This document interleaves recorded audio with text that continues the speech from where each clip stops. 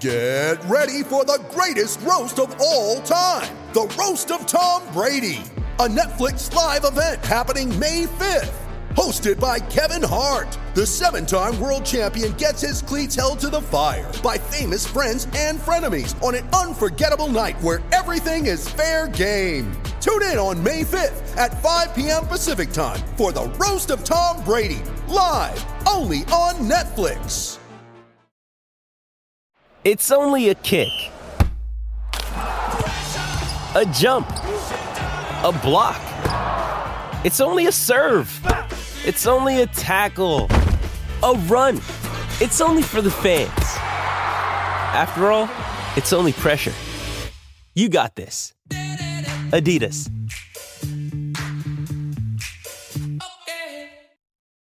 You ready? Showtime. On May 3rd, summer starts with The Fall Guy. Let's do it later. Let's drink a spicy margarita. Make some bad decisions. Yes! Audiences are falling in love with the most entertaining film of the year. Fall Guy. Fall Guy? Fall guy. That's what the poster said. See Ryan Gosling and Emily Blunt in the movie critics say exists to make you happy. Trying to make it out? Nope. Because I don't either. It's not what I'm into right now. What are you into? Talking. Yeah. The Fall Guy. Only in theaters May 3rd. Rated PG-13.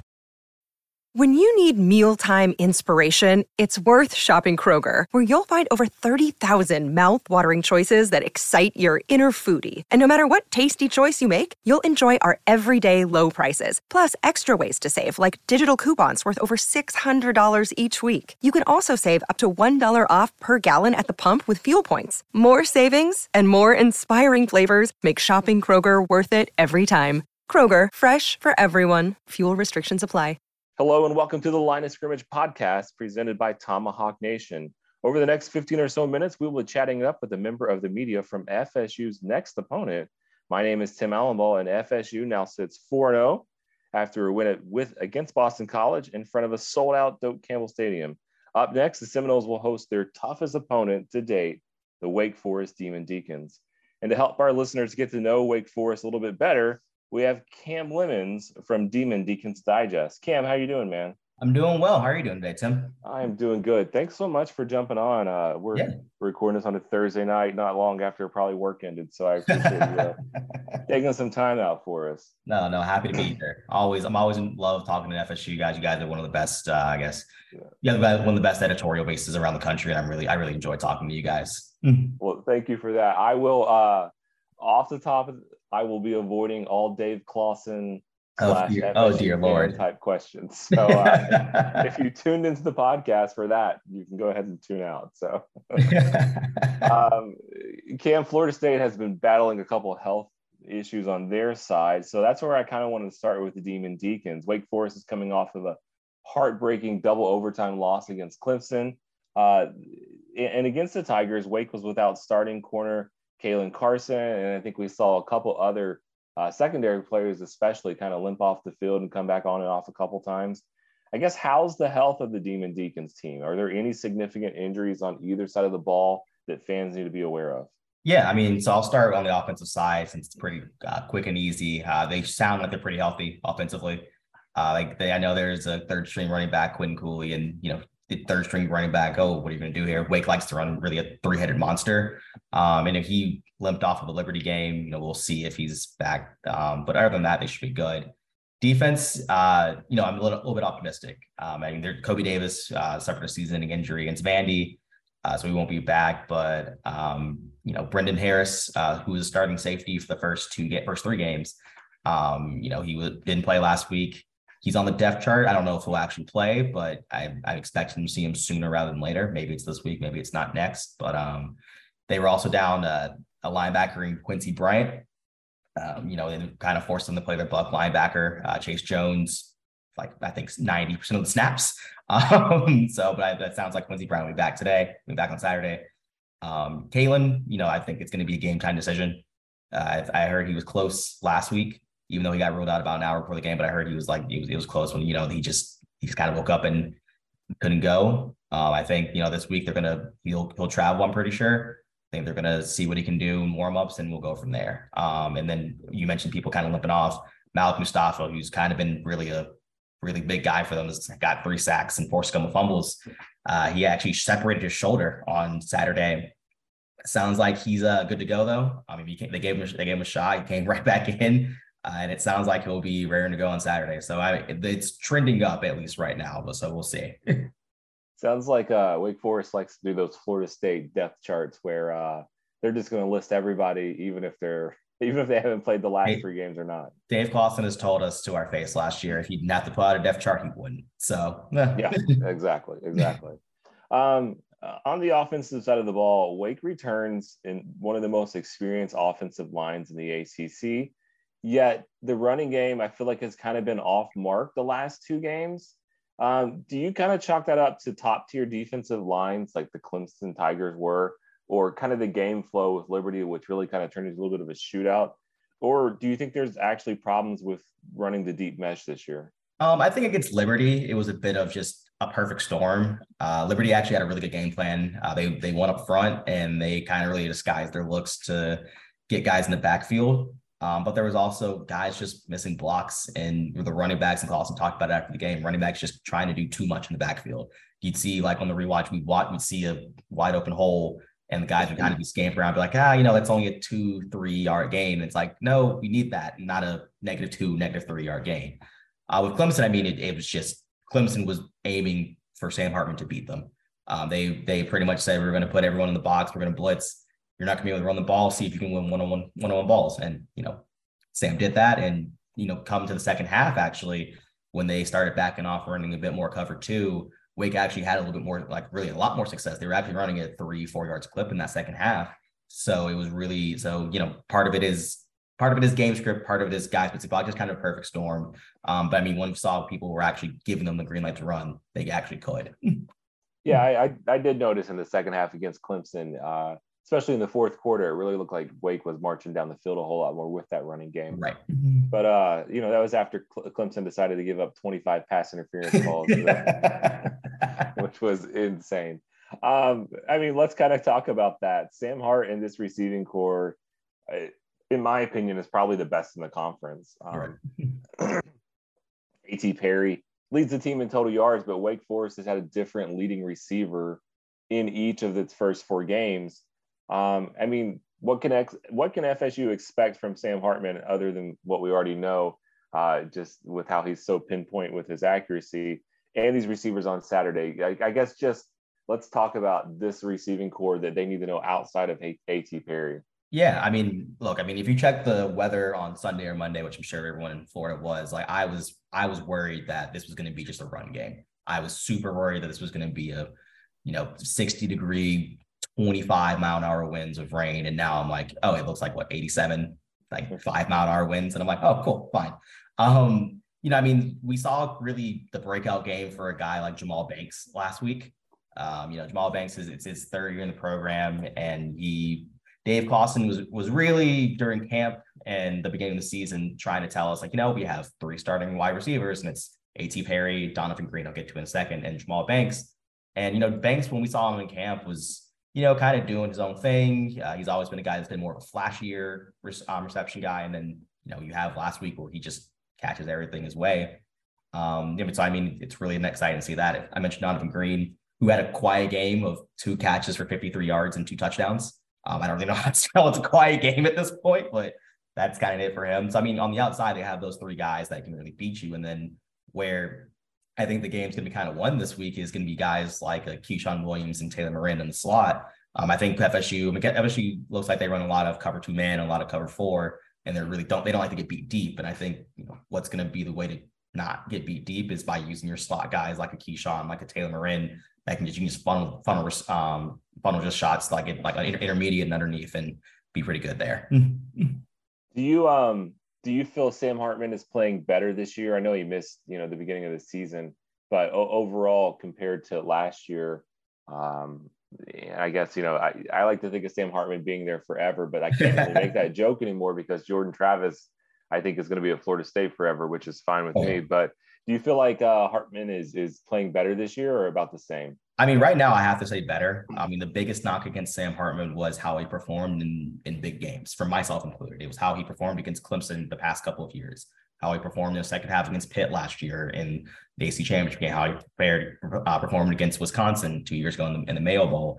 This was the first time that we've seen him go out there and just absolutely just do that against I don't want to call it, you had the Army game last year, but the biggest thing about the Army game was it was very apparent Wake was just better on the field than Army. But now you have it against a defense that is still one of the better ones in the nation. And he went out there and just threw 6 touchdowns. And I think there's no question you can say, like, he's playing, at least for last week, and he's been playing at just a higher level than he ever has.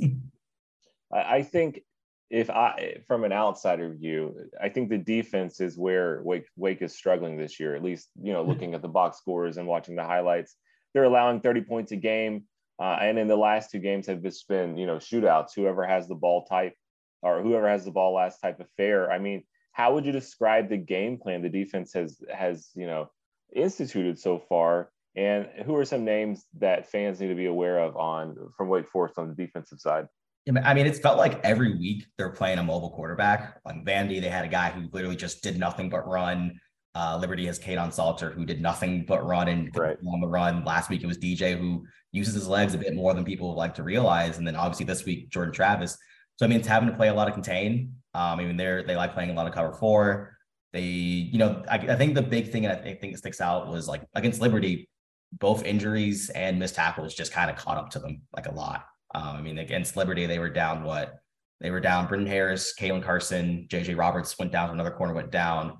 And then they went down to the linebacker as well. Like, they were just bleeding at that position.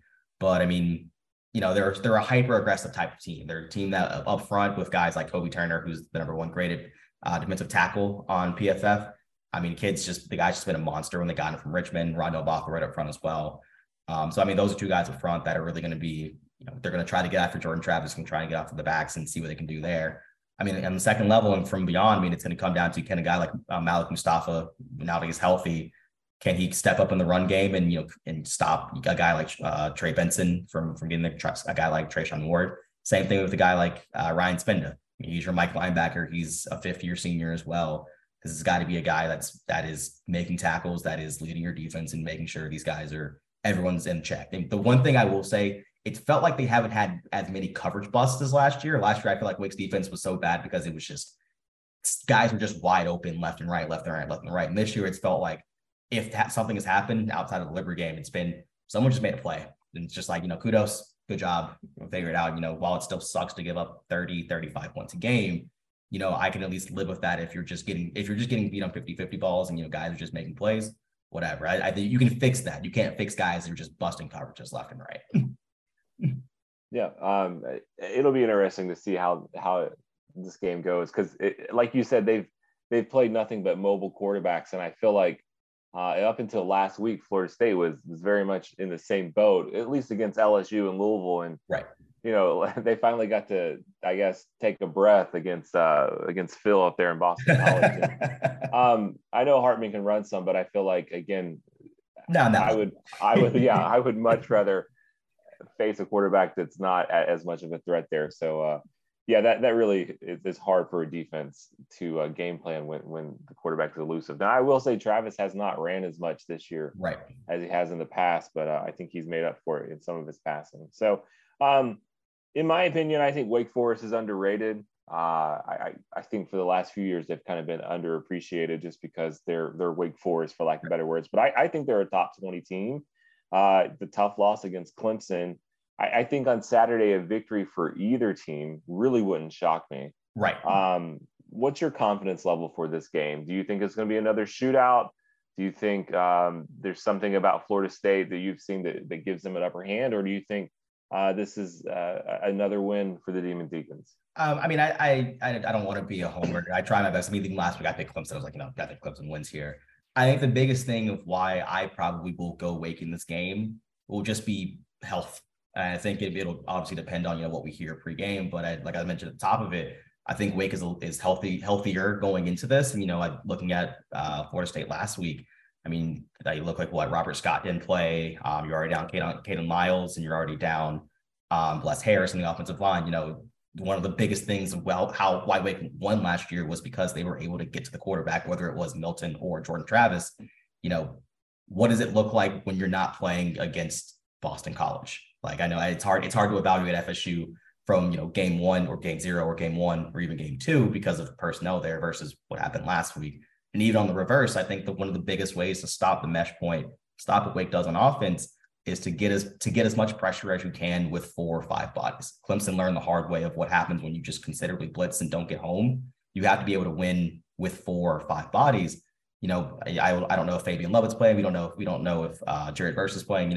If they're not able to play, then it's a really hard task to ask a defense. I think Peyton played a really phenomenal game last week against BC, and then there's your obvious caveat of how much of that was him taking that next step, and how much of that was him going up against some guys that may not have been ready to be out there. And right. So and then saying something, it's like you never want to denigrate a guy and be like, oh no, this guy is just terrible and just bad competition. But I think it is a fair question. And that's kind of why for me, I'm like, I at least know more of what Wake is right now, given the Clemson game. I have no idea what's going on for this. I think they're an above average team, but given the health of the team, I have no idea what's going on there. And I think that makes me a little bit lower on them, just having that bit of an unknown. Yeah, I understand that the defensive line of Florida State is probably my biggest concern as well. At this time, my assumption, and based off everything I heard, again, this is my assumption, nothing we've seen or reported. Right. I don't think Lovett plays, and I'm not really confident that Verse plays as well. Yeah. So, talking to some of the guys at Tomahawk and other places, exactly what you said. If you can't stop that mesh point run with your front 4, then that really starts to open up the passing game because you have to load the box more, other things like that. So I kind of agree with you on that. I think it could be a toss-up game, but it wouldn't shock me at all if Wake in the fourth quarter, is able to make some stops and pulls ahead, by 10 points or something like that. But, we'll hope that Florida State can keep running. Cam, I really appreciate you jumping on. I like to end the podcast with a choose your own adventure type question. So I will give you 3 categories. You tell me which category you want, and we'll go from there. So category 1 is professional wrestling. Category 2 is TV or streaming. And then the last one is ACC mascots. This is okay. I'm nixing the streaming. I'm between the mascots and the wrestling. Okay. I'm gonna go wrestling. We'll go there. We'll go back. I haven't watched wrestling in a few years, but I definitely grew up on it. But okay. In your opinion, based off the wrestling you've watched, what are the top 3 finishers from wrestlers? The number one for me growing up, I was a big Jeff Hardy kid. I loved Jeff Hardy growing up. So Swanton Bomb was something my mother definitely hated me doing. It broke a couple things in the house, not myself. That was number 1. Obviously a stunner was big growing up. I think that was really that did to my sister once. She was not really happy with me. And I'm a big power bomb through a table guy. And I think just the emphasis of through a power bomb through something definitely was just the extra oomph being 9-10 years old, being like, oh no, this is it. The number of younger kids at church swimming activities that I power bombed into a swimming pool, I can't even tell you. That those are great. I love that. And I do think, in my mind, I think the stunner might be the all-time best just because it's just become classic, for lack of better words. Oh yeah. Yeah. And everybody knows what that is. But Cam, I really appreciate you jumping on. Take a minute, tell everybody where they can find you and read what you got out there. Yeah. Start at the top of the show, Deacon Deacon Digest on 24/7 Sports, as well as Bloggers ODR and SB Nation. If you want my terrible tweets, I'm at CamLemons _ on Twitter. Yeah. Perfect. Cam, thanks so much, man. I started following you this week, and I've already been chuckling at some of the tweets you got out there. So like you, I feel like, is it Saturday already? Can we move past some of this? I'm so over it. Politicking. So Cam, thanks so much for jumping on, man, and hope the best for both teams on Saturday. Thanks for having me, man. All right, for the Line of Scrimmage podcast on Tomahawk Nation, thanks everybody for jumping on. Thanks to Cam Lemons. We will catch you guys next week.